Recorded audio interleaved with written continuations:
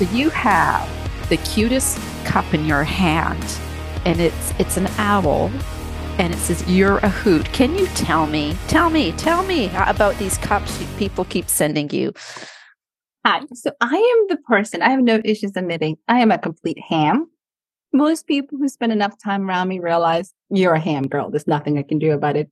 So it has become this strange tradition of people giving me mugs because I'm always drinking tea. So now is to see who gets the most creative. I have Crazy Cat Lady. I have Don't Mess With Me mugs. I even have a Patriots mug. I got a Texas mug. I have a Cowboys mug. So this is one my brother gave me, a sister mug, which is super adorable. This one I had somebody gave me, "You're a hoot." So every once in a while, it's like, it's to the point that I can't remember who's given them to me because everybody gives me a different mug. But every time somebody sees them, I get compliments on them. I didn't go looking for them. This is just to the nature of what it is. I think the only mug that I recently have bought is one that says, "I got your back." And somebody steals, there's 2 skeletons and the spine is missing. That's probably the only one I got for myself because I loved it. But other than that, yeah, everybody gives me mugs. Oh, that is very cute. And so our listeners, I know you can't see it, but it is a super cute mug. And, DC Gomez, she may say she's a ham, but she is also one heck of a good writer, author, action scenes. And DC, I'm just going to tell our listeners, if they haven't heard our first episode, first, welcome everyone to JCV Art Studio. It's season 5. My name is Joanna, and I am the author of The Unraveling and Dealer's Child. And DC Gomez, she is an award-winning USA Today best-selling author, public speaker, mentor, podcaster, and she always makes me feel so uplifted after our conversations. Just God's DC, if you could bottle your positivity, and God, you'd be, and sold it. I think the world would be a better place. Here's the good news. I'm glad he said that because I'm planning to do a Kickstarter with my Monday motivation. So I'm like, oh, thank God, somebody actually appreciates them. So yes, this is going to be my fall project. I do every Monday to my newsletter. I send them a Monday motivation. Yeah. And one of the reasons to start is because I'm like, what am I going to talk to people about? Yeah. I'm a believer that if you can start your week off with a good start and something special, the rest of the week tends to come together. So I have been doing it for, oh my God, 2 to 3 years now. So I have been sending these posts, and one of my readers who I adore her says, "Why don't you make this into a book?" And I was like, "Say what? Are you serious?" So usually I will send one out. I have readers that come back and reply and says, "This really resonated." Not always the same. So I was like, you know what? I'm trying to transitioning to Kickstarter. Why don't I do that? I do the same thing on TikTok. So Mondays you get a motivation, and you get motivations on Facebook. So this has been my theme, is Monday motivation. So that's kind of the name of the Kickstarter, is your Monday motivations. And I'm going to give you 52. My goal is to give you some gorgeous pictures because I think beautiful sceneries, beautiful trees, some beautiful sunrises, and all that part to get you together. My goal is to also package it up in a kind of a theme.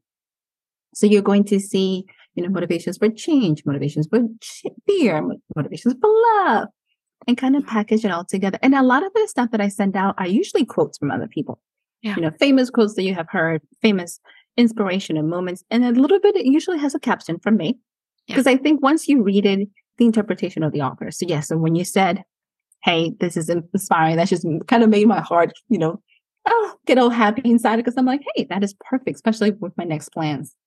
Okay, we're going to talk about that too. If you see me, I'm scribbling notes down here. We are going to talk about that. But I want our listeners to know just a little bit more about you. Like I said, DC, USA Today best-selling author. She writes in multiple genres: urban fantasy, contemporary lit, YA, children's book, and devotionals.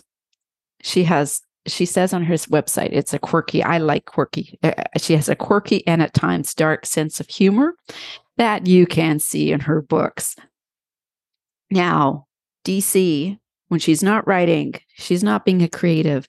She has her own podcast, Inside the Mind of Authors. It features upcoming and popular authors with new episodes each Friday. And I'm really proud to say I was interviewed by her. Yeah. Now, DC also has an undergraduate degree in film and television from NYU. After college, she joined the U.S. Army, where she proudly served for 4 years. Born in the Dominican Republic and raised in New England, Texas is her new adoptive home. DC, we're going to have a good time. I can tell already. So, first, explain to me. I keep hearing Kickstarter. We will talk about your book, The Traitor, but just what is I've seen another author in Canada. She's starting a Kickstarter. What is a Kickstarter with regards to books? So for anybody who's curious, Kickstarter is almost like a crowdfunding platform, but it's specifically designed for creators. So the goal of a Kickstarter campaign is to help a creator, and it can be a book, it can be I have sponsored toys, I have sponsored food items. It can help a creator kickstart literally their campaign for a new product to come out.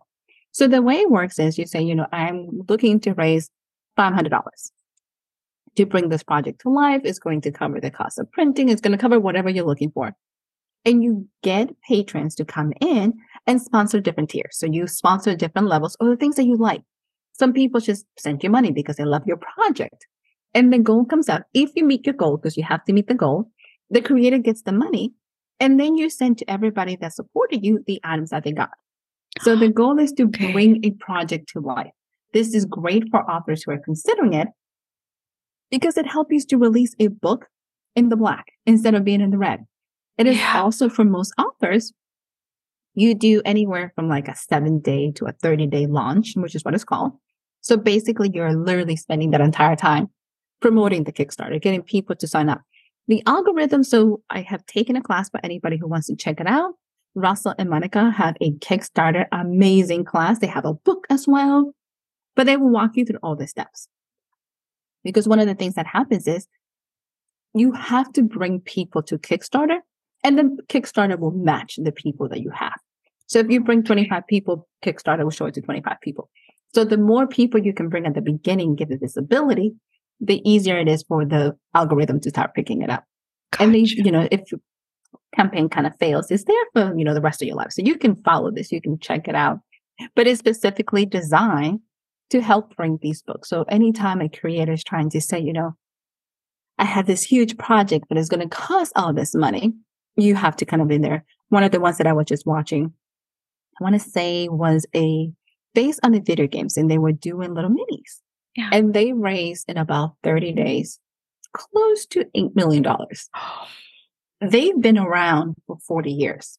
So their group and their fans came in numbers. And the last day of the Kickstarter, they did a 24-hour live. And I was like, oh my God, right? They had people nonstop and they were promoting this. But the beautiful thing about it, it was the passion.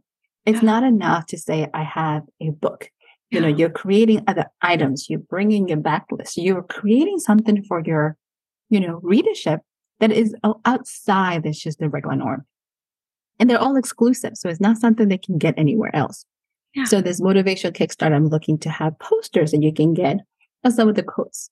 You can get pins that says dream, believe, dare to soar, all these little things that you can do to make it a lot more. And then if you want to pick up my devotionals or any of the books, you can do it as well. But the goal is to truly give you this beautiful book that you can open every week and be like, okay, this is what I need today, and get you started. Okay. I will be signing up to your newsletter because what I'm finding is I am trusting less and less and less of stuff I'm seeing on Facebook. But if I get it straight from the author, like you said, in your newsletter, then I'm like, okay, I want to support this, right? Cool. So you'll have all that in your newsletter. Yes. Excellent. It's one of the fun things, especially because people have been following the Monday motivations, to give them something to take it out of the newsletter and into the page. Yeah. So it's one of those fun things to do. And I'm planning to pick some of the big, ones that people have commented like, this touched me. So everybody has a little bit one of their favorites in there. So it's kind of exciting. It is one of those things I'm like, Kickstarter, like everything else, for me specifically, takes me a little while to get used to. Like, I'm not the person who can just jump in without doing research. Like, I need research to back it up. I need to have a little bit more knowledge. And sometimes it can be paralysis by analysis. Yeah. But some things, I feel it's like putting a new pair of, shoes. I got to walk in it. I got to break it down. I got to break them in.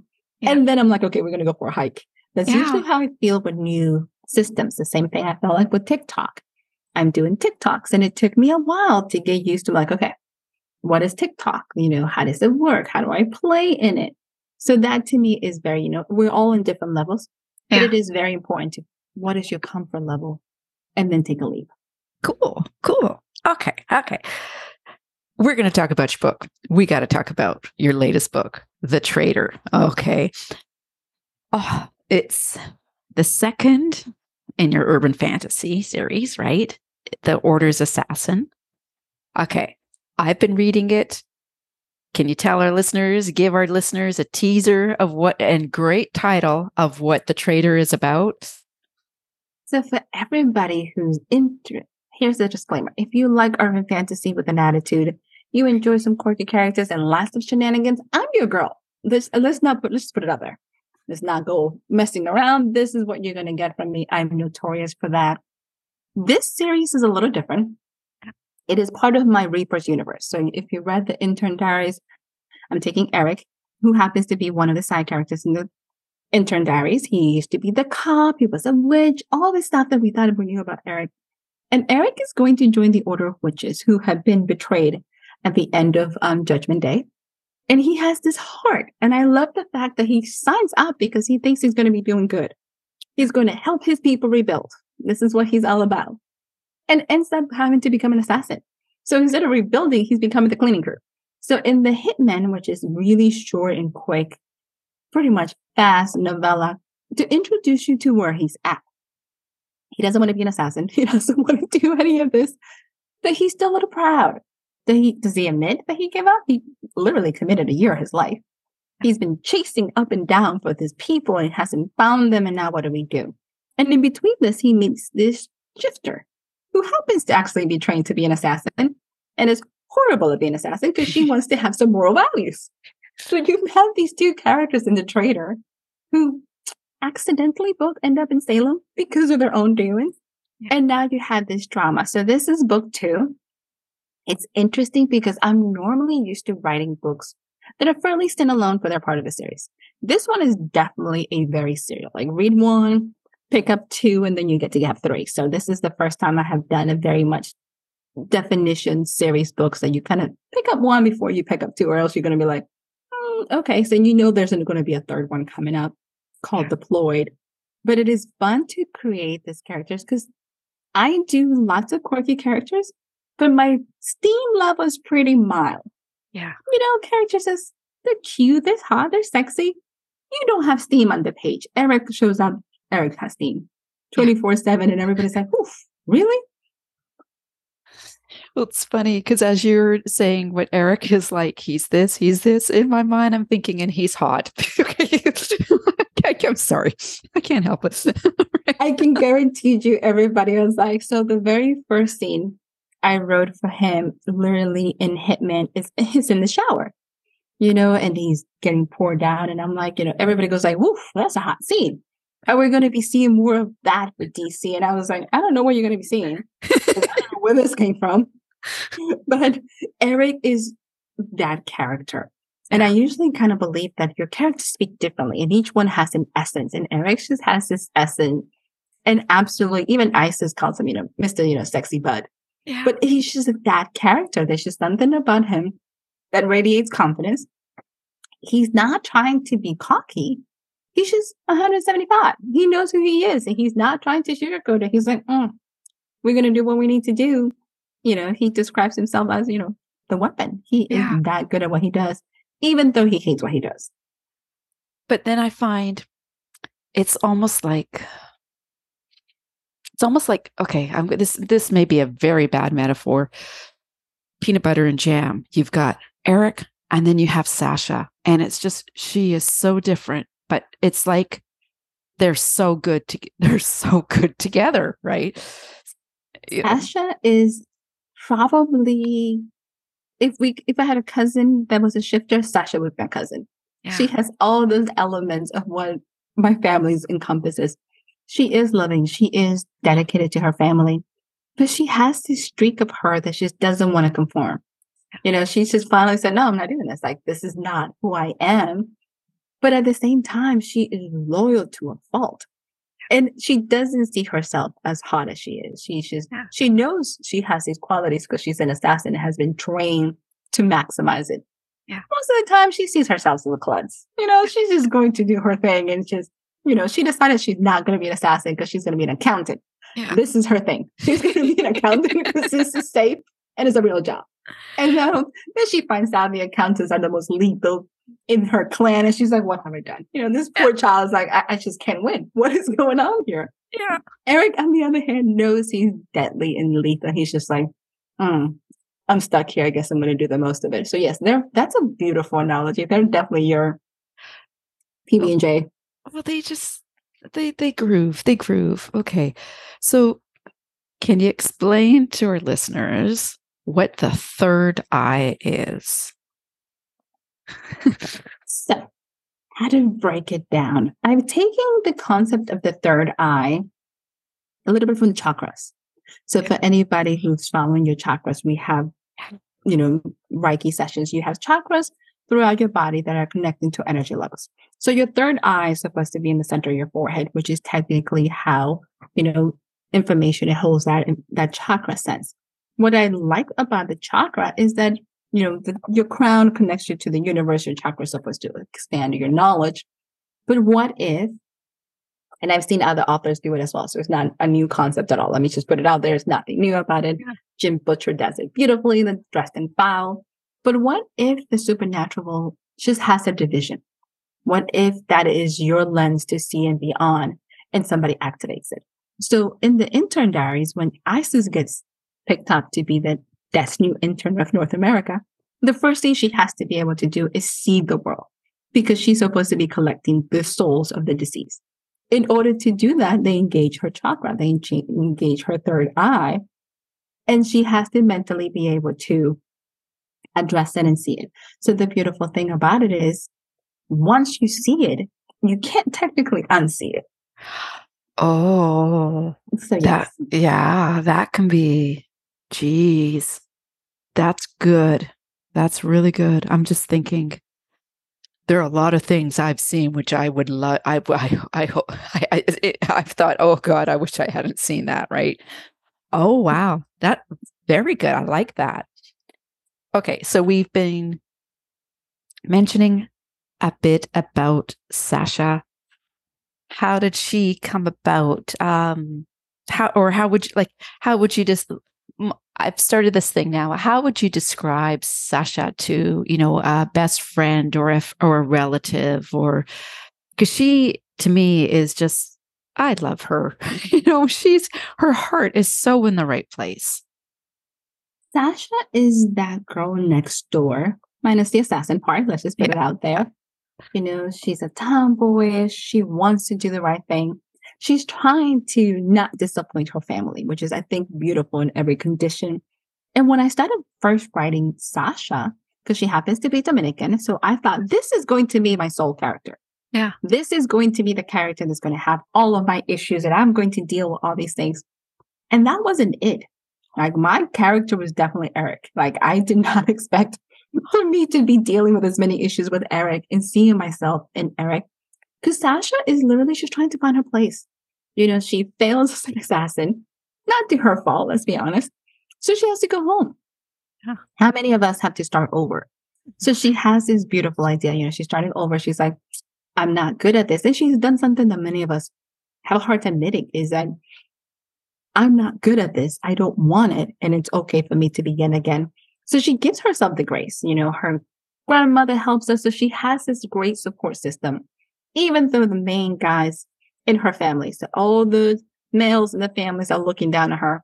The fun thing is that the assassin clan of the Garcia are run by females. So whatever. They can say all they want. The mothers are like, she's fine. Let her go. Yeah.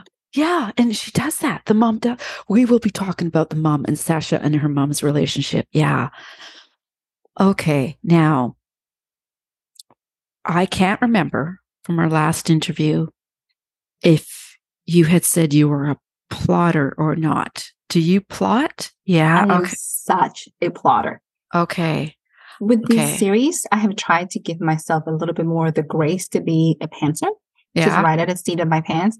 But still, I have literally note cards that very loosely now. I am a plotter. I need to know. My books are very much combination of definitely urban fantasy, but they have a little bit of mystery. Yeah. So I kind of need to plot in order to figure it out. What are we going to get to the end? You know, who did what? So anytime, especially when you have killers and you have all this stuff, my books need to have these portions in here. So yes, that's something that is huge in order to pull it off. So plotting is huge in my Bible. So did you find as you're writing and you've plotted, you know, you have the plot line. This has happened to me where it's almost like whether you call it the secondary storyline, but did you find that, did any surprises or unexpected plot twists come to the surface as you're writing The Traitor? All the time. Yeah. I think this is one of those stories because it's so tied with Judgment Day. So Judgment Day is when all the enemies of the horsemen come together and attack them. So you have this whole entire piece, and the question comes back, who attacks literally the witches? So there's an entire revelation about Isis in this story that I didn't see coming.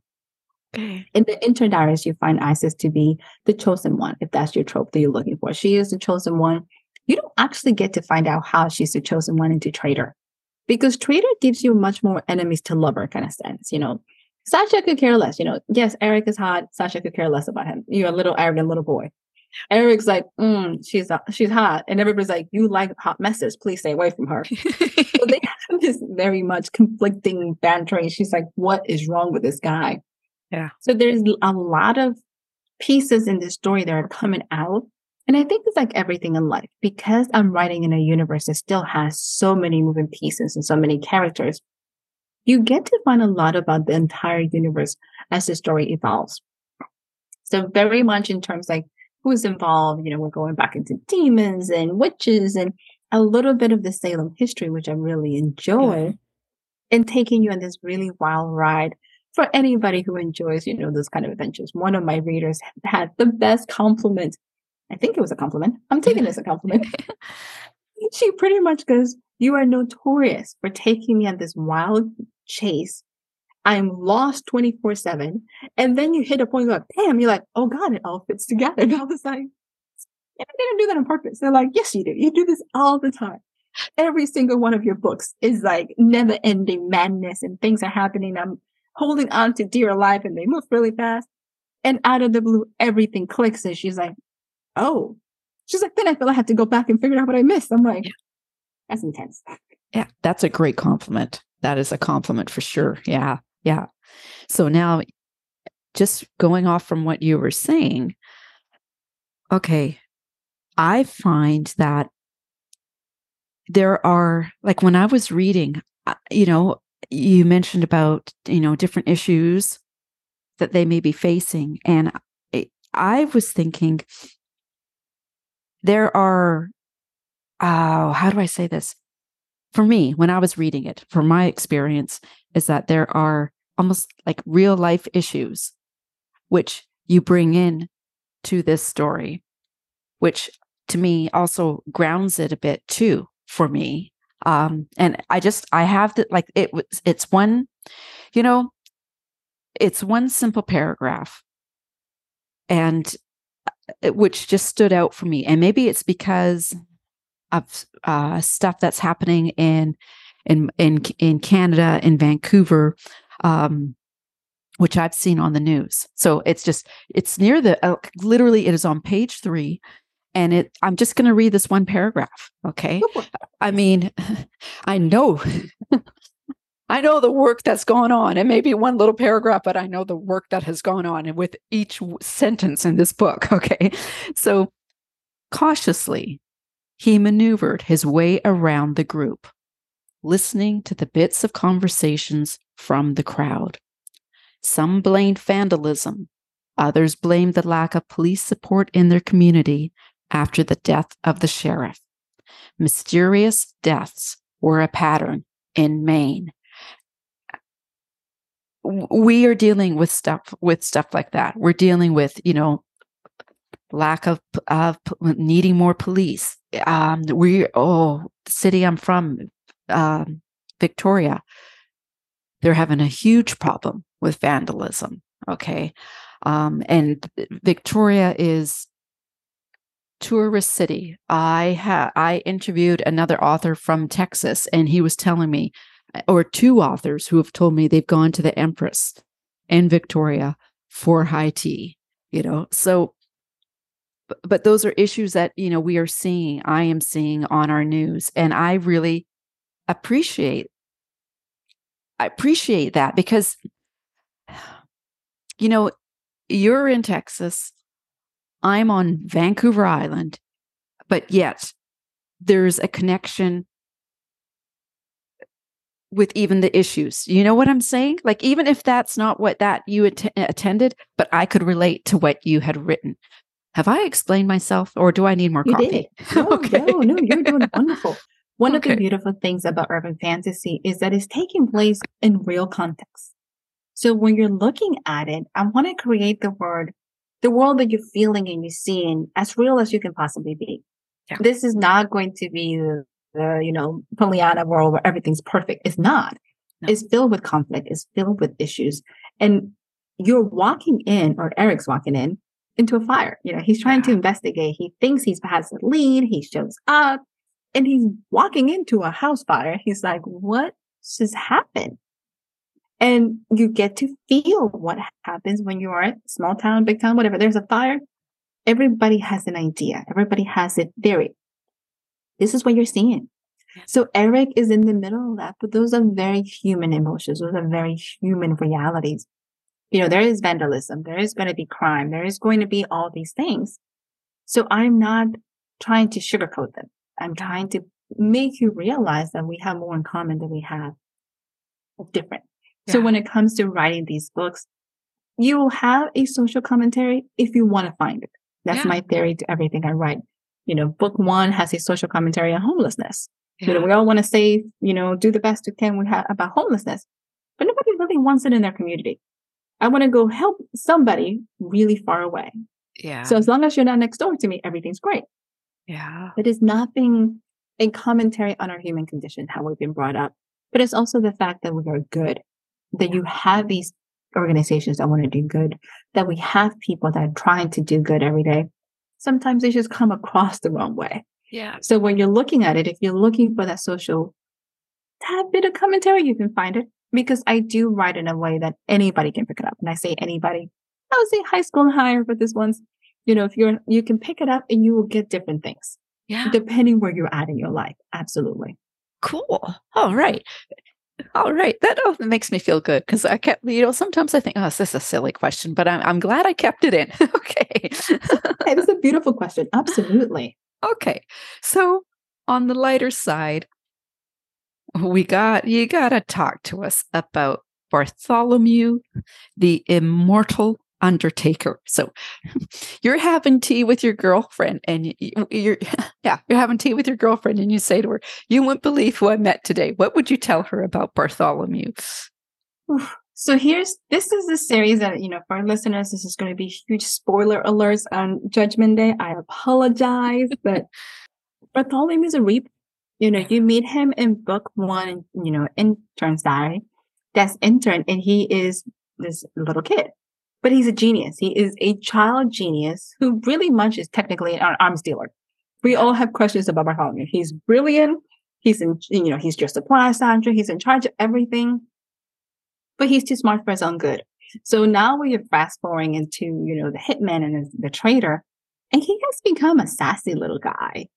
And the beautiful thing about it, because now he's immortal, he is drop dead gorgeous. For everybody who's been watching the intern diaries, is like, I can't unsee him as a 13-year-old. I can't visualize Bartholomew as a hot guy. And Death is like, I can't have him be 13 the rest of his mortal, his eternity. So you're looking at a, young man who still has the mindset of a 15-year-old, still brilliant. So he has no issues. He's typical teenager. He's going to tell you what he thinks. Yeah. There is no filter there. He's just going to say what he thinks, and you're just going to have to suck it up.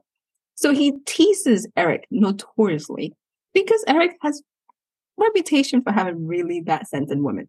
So he's just like, if they're going to be a train wreck, Eric's going to go for them. So Bartholomew just calls him out, and he's just like, And he has my favorite, scene. He's like, this is Bartholomew with the magic stick. And Eric's like, I don't want to hear that. I don't want to hear that. Yeah. Constantine, who is literally now his mentor and 5,000-year-old talking cat, literally slaps him. He's like, I don't want to hear that either. We cannot be having this conversation. It's like, you're still Bartholomew. Yeah. So smart, brilliant, and absolutely the sweetest character you will ever meet, because you just want to hug Bart. Bart is that kid that everybody just wants to be like, oh. So yes. Good. Okay. We were hinting about this with Sasha and her mother, Rosa. They have an interesting relationship. So can you talk to us about there's a whole, the family relationship and the relationship between Sasha and her mother, because I think it's special. It's complicated, and I like that. I always like complicated. So tell us about that. There's something very, very special between mothers and daughters. And I think in all of my books, Angela and her mom, Barbara, have it in the Cat Lady special. There's this dynamic that we have with our mothers. It's a combination of, we want to impress them. We want them to be proud of us, yet we're competing, and we always feel that we're not measuring up. So Sasha has a mother who happens to be running the clan. Yeah. Bigger than life. She is bigger than life, and she's absolutely deadly. So, you have to be in order to run the oldest and most powerful clan of assassins around. They have a reputation. She, beat her brothers into being the clan, matrix. And she has these power trips. Sasha always feels like she's not enough. She is in one of the middle. She doesn't feel like she's good enough for her mother. She doesn't feel that she's measuring up. But by God, she's going to do everything she can. So when we're looking at those relationships, there's something always very interesting between mothers and daughters. Yeah. They're either click and they're best friends, or they're always at odds and there seems to be fighting. And it takes years for those relationships to evolve. This is where they're at. They're at that place where Sasha's no longer a kid. Yeah. Yeah, she's not quite the adult her mom thought she should be, because her mother thought Sasha was going to take over the clan. Yeah. She has the skills. She's one of the best in her class. She has everything it takes. Yeah, but she has this idea of morality. They're like, you're an assassin. Yeah. What do you mean?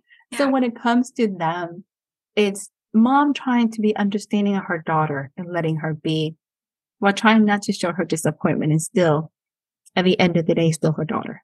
Yeah. You're going to get killed if you attack her daughter. Yeah. But it's that protective, type of dysfunctional family. Yeah. I can criticize my daughter, but by God, you better not, because you're going to hear it from me. Oh, yeah. Yeah. I will take you out. Right? Yeah.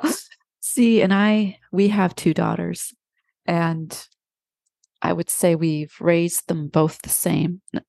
Our parenting hasn't changed, but they are still 2 very different young women, and like you say, I had, one daughter clicks pretty much, same kind of interests.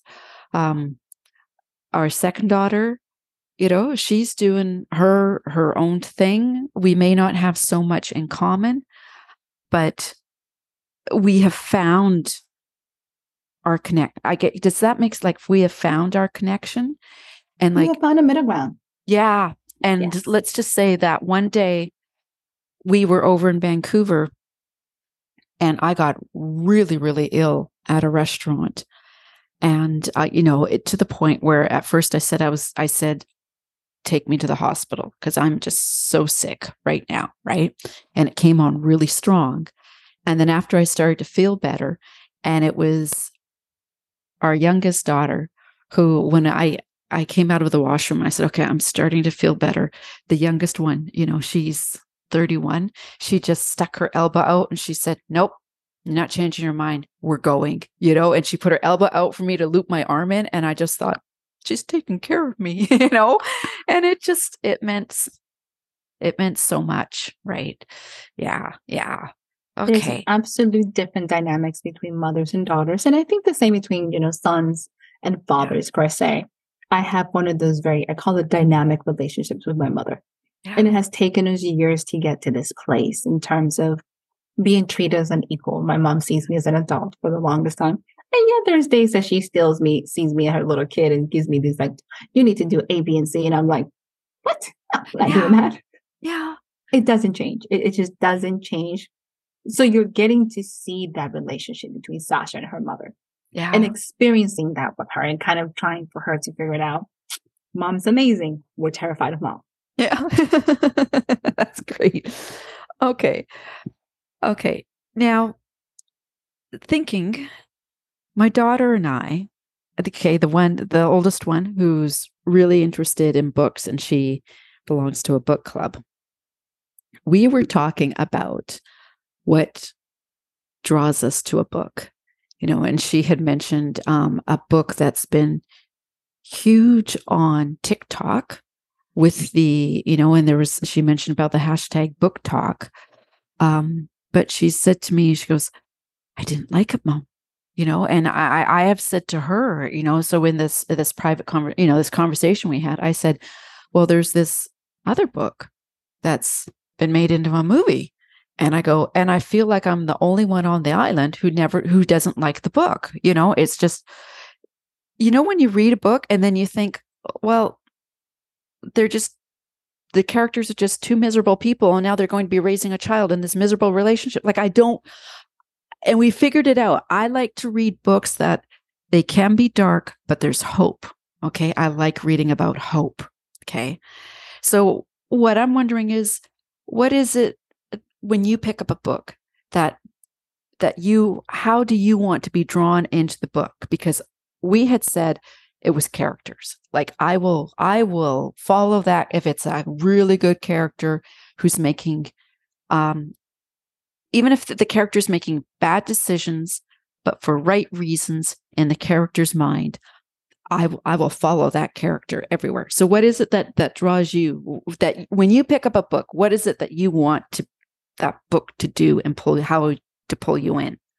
You mentioned characters. I always thought I was very plot driven. Yeah. Into my sister-in-law who does the audiobook. She goes, no, you're all character. I was like, what? She's like, you're all character. Your books are all character. Things happen to your characters. I'm like, question mark. For me, books, I like action. Yeah. I like a touch of mystery. I don't do horror. Yeah. Even though I write a lot of horror elements in my books, I like the sarcastic. I like the comedy.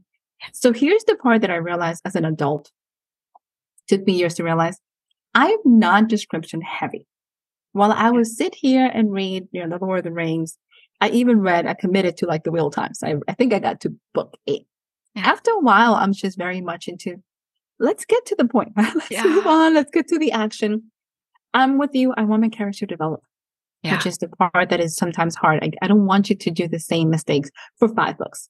Yeah. So if I'm committing to a series, eventually I want you to do a new mistake. Yeah. Or do something else. Give yourself time to grow. But I usually look for actions. Yeah. I enjoy a good suspenseful mystery going on in between it. I do like my happy endings. I'm not big into the darkness of it, which is what I realized a lot of my books come the same way. Yeah. So I pretty much write what I read. Yeah. So I enjoy cozy mysteries. I enjoy love, urban fantasy. I like a little inspiration. So you're going to see those elements play a lot in my writing because of those things I really enjoy. Yeah. Yeah. Good. Okay. So thinking about, actually, before I get to this question, you had mentioned audiobooks. Did you? This is going to sound really silly. I am loving audiobooks. Okay. I feel like I've discovered something new. Honestly, I do not live in a cave in Canada. Okay. I've just been so busy. Right. So what I've been doing is I've been listening to audiobooks because I'd like to take my experience as a podcaster and I would like to produce an audiobook of one of my books. So I'm learning things about how to say prologue without coming across with a heavy P. Okay. So I've been listening to lots of audiobooks and I'm loving it. I can sit and do art and listen to an audiobook and I'm in at my happy place. Totally. So audiobooks, all your books, they're all available. Like your books are all available as audiobooks. We're working on that right now. So that's kind of the transitioning of getting them. I need to go back and redo Desk Intern. So we did it privately. So that one needs to get redone and edited again and soon be able to platform. The Cat Lady special is on audiobook and it's just hysterical. I actually have a narrator that has a very Southern accent. So you get a feel to where she's at. But I'm with you. I was never big into audiobooks. I was very, I want to say traditionalist. I like my books kind of print. Even ebooks were kind of hard, but I found myself driving a lot. Yeah. I'm going cross country here in the US to go to events. I was driving to Savannah. I'm driving to Houston all the time. And I got tired trying to find what to listen to. And I also find out I don't have enough time. Yeah. So if I can grab an audiobook, so Neil Gaiman's the one that hooked me because he narrates almost 99% of his books. And I just fell in love with his voice. Yeah. I fell in love with his rhythm. So I'm like, you know what? If I can find a good narrator that I can get hooked on, I can drive. I can do a lot of errands around my house, but I can get a lot of stuff done. So I'm with you. Like audiobooks have become my go-to when it comes to getting stuff done. Yeah. That I need to be able to also read. It is such a good form. Yeah. It's easy to consume. It's something you don't have to explain to people what you're doing. Nobody is asking like, hey, what are you reading? You have your headphones, you have your earbuds, whatever you need to do, and just go. Yeah. Like I did a workout this morning, like I've got my weights set up and I'm thinking, okay, what am I going to listen to? And I thought, your audiobook, put that on, and then again, like I said, I was creating art, put that on. And it was the other night, I think it was around 10 o'clock. I had my ears plugged in, listening to the audiobook, creating some art. And oh my God, was that a good place to be in? Right? I love also nonfiction books. So I am a coach and I'm a mentor as well. Yeah. So I do lots of nonfiction. I love leadership books. I love self-development books. And I have found out that especially when you don't have enough time, if you are a creator and you're listening, here's the part. Stephen King says, his book on writing, you should read. Yeah. I love it. It gave me permission to go back to reading. But it's also when are you going to find time? Yeah. When do you have time for yourself? Because that hour you're going, oh my God, I could be writing, I could be painting, I could be doing all these things. So when you get to do an audiobook, you can be doing the dishes. You can be vacuuming. You could be doing laundry, because that's usually my Sundays is do laundry and clean and organize. Well, I want to read. I want to be able to do something fun. So it gave me permission to do both. And if I can multitask that is actually good and productive, I'm going to do it. Yeah. Yeah. Awesome. Awesome. All right. Okay. Just a couple of lighter questions here. Thinking about the writing process, what advice would you give to a new author? Give yourself the grace to start. And that's usually, I think, the hardest one. I needed somebody to give me permission to write my first book. And that was my spiritual director. I needed somebody to tell me it's okay to start. It is okay to write this book. It is okay to take this leap of faith. Yeah. Normally we will have the imposter syndrome. We're going to talk to ourselves and say, oh my God, who's going to read it? At this point in time, it doesn't matter who's going to read it. Just write it. The world needs your words. You need to just put it out there. Yeah. And sometimes we don't give ourselves the grace. We have too many people who suffer from being perfectionists. So they're not going to write it because it's not perfect. Yeah. No, you not really can edit it if you didn't write it. That's right. So give yourself the grace and be kind to yourself. By the way, I am of the school of thought that writing is fun. Yeah. I'm getting ready to do a anthology submission. This is like third. I've been doing this for about 3 years. So this is going to be my fourth year. Yeah. So I'm getting ready to add it. So I'm having to reread the story, which normally I don't do but I'm getting ready to read my own story. And I was sitting here giggling. I was like, oh, this is going to be so much fun. Yeah. Yeah. That's the part.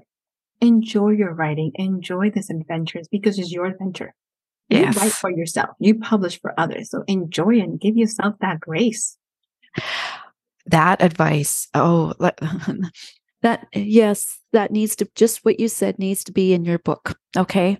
Like you write for yourself. And what did you just say? You write for yourself and you publish for others. The author, Drake Alexander, actually, Maxwell, said that to me. He was giving a lecture and he said that, and it's just opened these doors. Yeah. Because sometimes we forget that, yes, we do write for ourselves. We are publishing for readers. Yeah. But give yourself that grace to write it. Yeah. And then enjoy it. Have a blast. Yeah. Yeah. Good. Okay. So the next question, what is your proudest moment as an author? Oh, that's a good one. Mm-hmm. Probably because it's the things that's most recent in my mind. Yeah. I got to do a school visit here in Texarkana. Middle school. So it's a two-part for everybody who's following. So I got a librarian contacted me at middle school and said, hey, I have a story to tell you. And I was like, okay. So she said, a student came to my library looking, so they were trying to find something. She gave him one of my books. So it's like, hey, read this. The student came back about 2 days later. And she said, he looked at her and said, this book made me put down my video games. Do you have the other ones? And I was like, oh my God. And she goes, when a book makes a young man put down his game, I had to go find them. So then she goes, then I found out you're local. Do you want to come and talk to us? And I was like, absolutely. So showed up, do a great presentation with the kids. They're amazing. They're so much fun. And we're having a presentation in the library. In the back of the group, there's a teacher that has 3 students who are learning English as a second language. They're all 3 from Mexico. The girls, 2 girls and a young man. Girl's only been in the States about less than a year. He's a year and a half. So she's like, so I heard you were not from this country. I was like, nope, I'm originally from the Dominican Republic. I came to the States when I was 10 and a half. She's like, do you mind talking to them for a bit? So it was beautiful because most people forget that I speak Spanish. So we had this lovely conversation. And they were talking about being frustrated, not getting it, not moving fast enough. And I looked at these young ladies and the young man who's standing there. And I was like, English is not my first language. And they're like, really? It's like, no. And I have 19 books. And the look in their faces. And then we all got teary-eyed because I was like, there is hope. Yeah. It sounds so big and it feels so big. And you're learning something so complicated and insane as the English language. Let's just put it out there. But it will be okay. And it is that moment that being able to say, I have these books that completely impacted a child's life to see themselves and say, oh my God, if I stick to what I'm doing, I can have that as well. Like, so we all cried. That was the moment that we all got teary-eyed. Teachers got teary-eyed. We were like, oh my God. So it was probably the best feeling of being able to be a writer and giving back to your community and being able to give back to a child who doesn't see any reflections, who hasn't seen people that look like them. Do something that feels so big as writing. Yeah. And to me, that's being an influencer right there. That's an influencer. And I think that's what an influencer should be. Oh, that's a great story. That is a great story. Oh, all right. One last bit tough question before I ask what's next. So when I don't think readers realize, they don't know this, right? Because they don't realize this. I can look back at the unraveling and I can remember where I was in my life, okay, where I lived, what the time frame was, were the kids big, little, small, like school, junior high. I can look back at Dealer's Child and I know I have in my head almost like a movie image of seeing myself where I sat when I started writing that story. Okay. And to me, each book is almost like it represents a period of my life. Okay, so I was wondering with you when, oh God, you got 19 books. We'll be here forever. Okay, let's say, now I remember you mentioned with Judgment Day how what was hard is that came out when lockdown hit. So we're not going to talk about lockdown. What do you, when you look back at the Traitor, is there like a moment or a situation or a location that you could share with us that comes to mind when you look at that book? This is the book that I promised my mother. So I told you I had a very dynamic relationship with my mother. So my mother, when I first started writing, because I do urban fantasy and it takes place in real places, I had told my mother that I was going to do a book that took place in Salem, right? So just keep that in mind. Salem, Massachusetts. I am from which country? So let's just put it out there. So I said, okay. So we smiled. We went on. So about a year and a half ago, my mother goes, so where's that book at? And I was like, oh gosh, you remember what's going on? And I've been trying to figure out what book I would place. I mentioned Salem. Isis goes, this is her godmother who happens to be in Salem because she's the, leader of the Order of Witches. What do I want taking place in Salem? Because I grew up there. Yeah. So I want a depiction of Salem that is not as cartoonish as some people have done, but it still comes with that richness. There's something absolutely gorgeously beautiful about the city that still has my soul. So when you look at this book, it is a piece of my family. It is a piece of those neighborhoods that you might not know. Sasha lives in my old apartment building where I grew up. So granted, her clan owns it now. Yeah. So she lives in those apartment buildings. She's going down, the Commons. She's down to all these places that I walk, all these places that I've been to. So to start the Traitor, because I hadn't been home in such a long time, this summer prior to it, I went with my mother and we did a walking tour of the city. I had tons of pictures for anyone who wants to look at it. Yeah. And it's just me and my mother walking around. So every location that is talked about, we visited in order for me to get an idea. So I have pictures of these places, Maria's Sweet Shop, the nocturnal place that has it. So we got these places in mind. So this book is definitely a very present to my mother because we spent literally all weekend long wandering around, taking pictures, going to places, and she walked with me the whole entire place because I'm like, listen, you want this book, you're coming with me. Yeah. She's like, let's go. Let's do this. So yeah, it was pretty fun. That's a great story. Another great story. Okay. So DC, wrapping it up. I want to get your newsletter link. And what's next? Newsletter link. The easiest way to get it, I tell everybody, go to my website. So it'll be dcgomez-author.com. And if you actually download the book, it will take you to the newsletter. So there is the free Origins of Constantine. So you can download the free novella of the madness of this cat that is everybody's favorite. So you can download it from that and it'll give you directly to my newsletter, get you signed up for it, which is awesome. What is next is kind of the big, huge secret in my world. Okay. I have about 4 different series that are going on at the same time. Yeah. And it's trying to figure out what's next. I definitely know my Kickstarter is coming next, probably this fall. Yeah. It is back to a decision between, does Eric get his final book this year? Does Angela and the Cat Ladies get their book? I also have a trilogy called Another World. That one it's going to get relaunched in Kickstarter. Yeah. And it's trying to figure out, do I bring that one back? So what's next? Just sign up for the newsletter and you'll figure it out with me. We'll do this a testing period together. Excellent. Well, DC, thank you so much for spending time with me. So enjoyed this. And like I said, I always, when I talk to you, I come away feeling like I'm floating on clouds. This has been so inspiring. Thank you. It is always a pleasure talking to you. And thank you for being on the podcast. And for anybody listening, you've got to check it out. She does do a book reading. I don't think she has mentioned that. So you're going to get a peek at the fabulous Joanna talking about her book this time, not everybody else. And it's always truly an honor. I'm always loving to come and chat with your listeners. And hopefully they get really inspired to go and follow their dreams.